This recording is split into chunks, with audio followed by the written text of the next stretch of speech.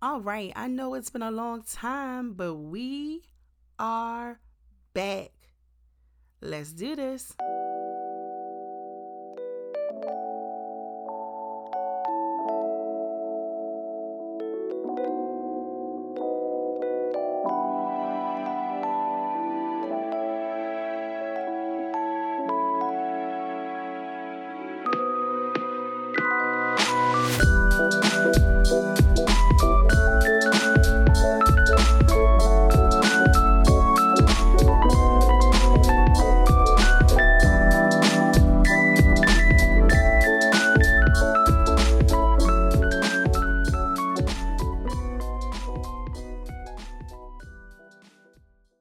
All right, we are back. We are back. If this is your first time ever joining the podcast today, I want to welcome you. My name is Kay Renee, and I am the host of the Teachers Hangout podcast. And today we are going to be doing something a little bit different.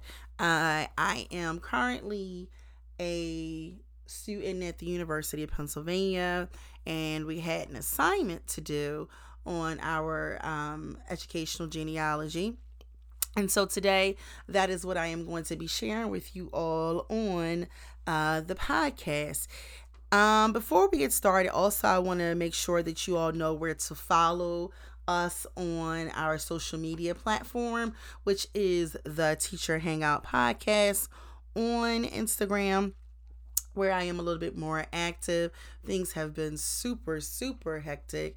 And so I have not been as active on the podcast as I would like to. But let's go ahead and get started.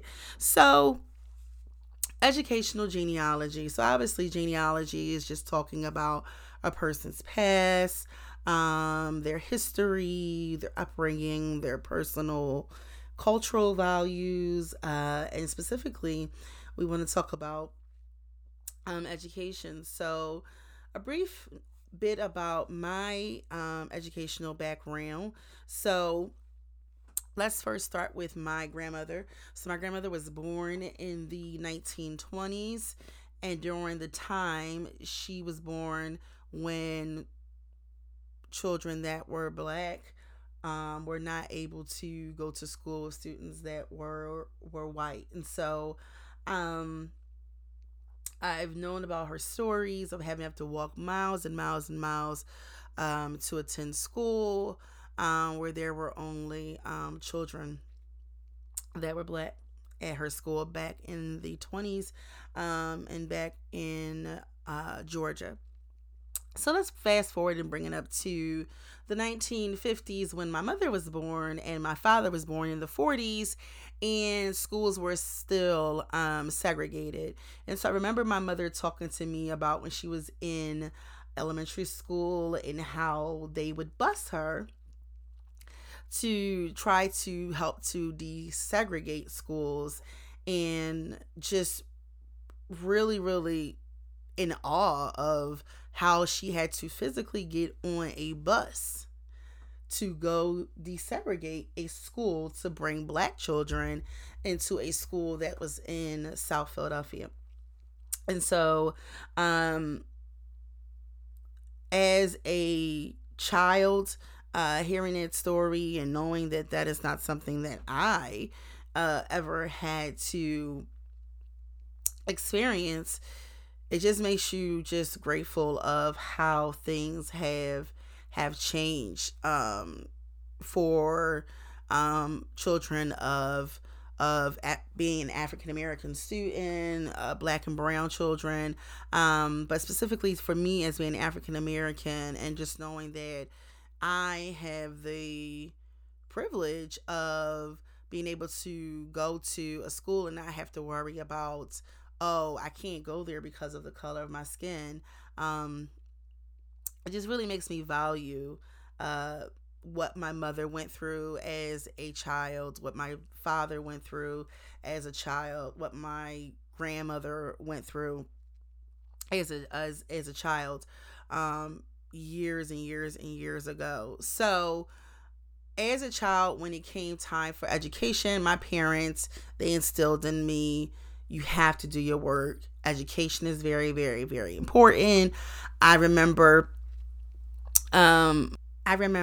my mom and dad would sit down with me a lot of times, and do homework together, just, really instilling the importance of having a parent there, to do homework with me. And in particular, my mom she knew that I loved to watch TV, still do to this day. And so what she would do is she would sit me in front of the computer, and not computer, I'm sorry. She would sit me in front of the television, and she would say no television. So the rule was, when I came home from school, it was, and this was, I'm more so referring to early elementary school. So it was, come home, have a snack, let's get into doing the homework. So we would sit down in front of the television, which was on the kitchen table. Back then, this is in the early 80s. And she would say, in order for you to watch TV, you have to do your homework. And so that was like my incentive to, like, let's hurry up and get it done. But one of the things that my mother would do is that if she could tell that I was rushing, she would erase it. And she would say, no, this is not your best. Do it over again. And so that brings me to one of my first points. Is one of the things that I do now is, if my students are not doing their best, I will erase it. It is something that I have carried with me since my first experience of being in school, because my mother instilled that in me, was you have to do your best when it comes to your education. Um, uh, she would say in life in general, but in particular when we were talking about education, she would say that you have to give it your best, Keisha, at all times. And if she could tell that, like, my writing wasn't correct, she'd erase it. If she needed to show me how to do something, she would show me on paper, and then she would erase and say, okay, now let me see you do it on your own. And so I do that to my students to this day. And sometimes they're like, what? And I'm like, yeah, you need to show me that A, you're trying, and B, that you're giving me your best. Now, just like my mom, she said, I don't need to see A. It doesn't have to be an A, but I need to know that you did your best. And so that is something that is hands down in my teaching experience till this day. Now, when it comes to family involvement in schools, and I know this is something that we have spoken about in class also, family involvement does tie to my personal values, my cultural values, because of the fact that my family, having someone, an adult, sit down with you to do your homework, to make sure that your homework was done, is something that they instilled in me. And so that's something that, I really look into, I really expect out of the parents of my children. And so it's amazing to me when they just don't do the homework. And when I'm asking the students, why is the homework not done? And they're saying, because my mom, she said we weren't doing it, or my mom didn't help me to do it. And I feel so bad for them, because that's all I knew. That's all I knew was my mom would do my homework with me, or my dad would sit and do homework with me in his office. And they wouldn't do it for me. They would do it with me. And one of the things that, when we're talking about teaching with racism and teaching about our cultural values, as being an African American, I know that the education that I have right now was not something that if I were born during the time of my grandmother, that was something that, some people felt as though that people that were black, that looked just like me, deserved. to have. And so when I think about now and I look at the students that I have in my class, and I can see how some of their families that they come from, some of the environments that they come from, how they don't take education as seriously. I think about what was their teaching when they came up. Did they hear about how education was something that black students they didn't have? Slaves were not given education. If they were, they had to sneak and get educated. They had to sneak and try to get books from libraries that didn't have updated books for them. People that were back in the 50s, and if you hear about Katherine Johnson, and how when she was trying to become a person that worked at NASA, all of the things that she had to go through to even try to get an education. And so when I think about teaching about racism now, when they are talking about education and not wanting to teach about racism in school, it's just mind blowing to me. It's like, how would you not want to teach about racism? That's a part of everybody's history. It doesn't matter if you're black, brown, white. It doesn't matter. And for me, as having black and brown babies in my classroom, it is essential that they know about their history.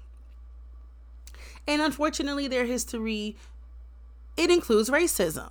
And so if we're not teaching about busing, desegregation, all of the struggles that went on to make our education that we see right now something that we could even have, to say, oh, we don't want to talk about that. We want to, what is it? Just push it under the rug because certain people don't want to look bad. I don't understand it. I really don't understand it at all. And excuse me, I remember an article that we read in class that was by authors Duncan and Mornan. And in the article, they were talking about inequality and how inequality affects skills attainment, and how American society relies on its families to nurture its children and its schools to level the playing field for children born into different circumstances. And so when we're talking about teaching about racism in school, and imagine taking it out, and then here it is 30 years later, and having children that are in low income urban schools, and those parents being the parents that were in school when they first took out racism, and they don't understand the importance of education and what it looked like years ago. And so here they are just sending their kids to school, and they're not doing any homework with them. They're not investing in their children's education. The playing field definitely is already low, but it's going to be lower. And like this article says, American society relies on its families to nurture its children and its schools to level the playing field. Well, here's the thing. Let's talk about inequality in the pandemic. Okay? So the pandemic showed that there was inequality in schools. Well, hey, we already knew that, right? Now, let's take the pandemic out of the realm of what we're talking about. And let's just think about what school performance was before their metrics were before, what inequality was before the pandemic. Okay? So we had schools that did not have, we're not even going to talk about technology. We're going to talk about schools that didn't have, they're not teaching science and social studies to students that are in kindergarten and second grade. Kindergarten through second grade. Let's just leave it there, okay? Because that's something that's very personal to me. That in itself is inequality, because you have schools that are in other districts. You have schools that are in what they consider to be better environments, that are get better neighborhoods, that are getting these things. That is inequality in itself, because we don't have schools that are all getting the same subjects, okay, for education. Take it back to when I was a child. When I was a child, I was going to school in Washington, D.C. I got everything under the sun: science, social studies, history. And now to come and see that our babies are not getting that now, I just don't understand. And so as a teacher, it makes me look at the admin and say, what the heck are you doing? How could you allow this to happen? And so then we talk about school performance metrics, okay, which is one of the things that we were talking about in one of my classes, in how Pennsylvania was looking at how schools were performing. And I'm just like, how can you look at school performance metrics and the students aren't even getting the subjects that they need? Then you add in the pandemic, okay? So add the pandemic back in there, and then, of course, there's inequality. There's no technology. These children didn't even know what laptops were, a lot of them, before the pandemic even happened. So then, of course, you're going to have assumptions, okay? I work in a school where there are white people who assume these kids are not going to know how to work a laptop. They're not going to learn how to work a laptop. They're not going to be able to get online. They're just going to not do anything. Assumptions about black and brown babies. Inequality. Racism and education. My cultural values that I think about each and every day about my black and brown babies are that they deserve the same education that somebody that is in a suburban area should get. If I could get that type of education that I had back then in the 80s and 90s, where I was getting everything that I needed as far as subjects was concerned. Now, sometimes the books, were they updated all the time? No, they weren't. But they only weren't updated when I came to Philadelphia. When I was in Washington, D.C., I was in a pretty good, which they would consider to be a really middle-class neighborhood. So all of the books and everything was up to date. The buildings was up to date. We weren't lacking in anything. And now I think about the kids that I serve each and every day. And then I think about the fact that they deserve to have an education that includes everything, even teaching about racism. And like the article that we read said, freedom to teach accurately about racism, because it is a part of our history. So join me next time here on the podcast. Again, I am your host, Kay Renee. Until next time, keep on teaching and keep on teaching accurately. Bye-bye.